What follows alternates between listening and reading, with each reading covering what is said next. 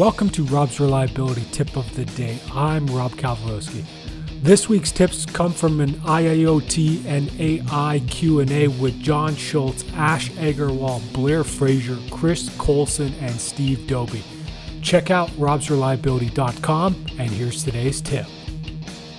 Just because I can get more data doesn't really mean that, I should go after that. And look, I'm an electrical engineer. I love to have data. I love to dive into that, right? And so a lot of you guys have talked about the mechanical side and the rotating equipment. I geek out just as much on the electrical, and there's a lot of information, right?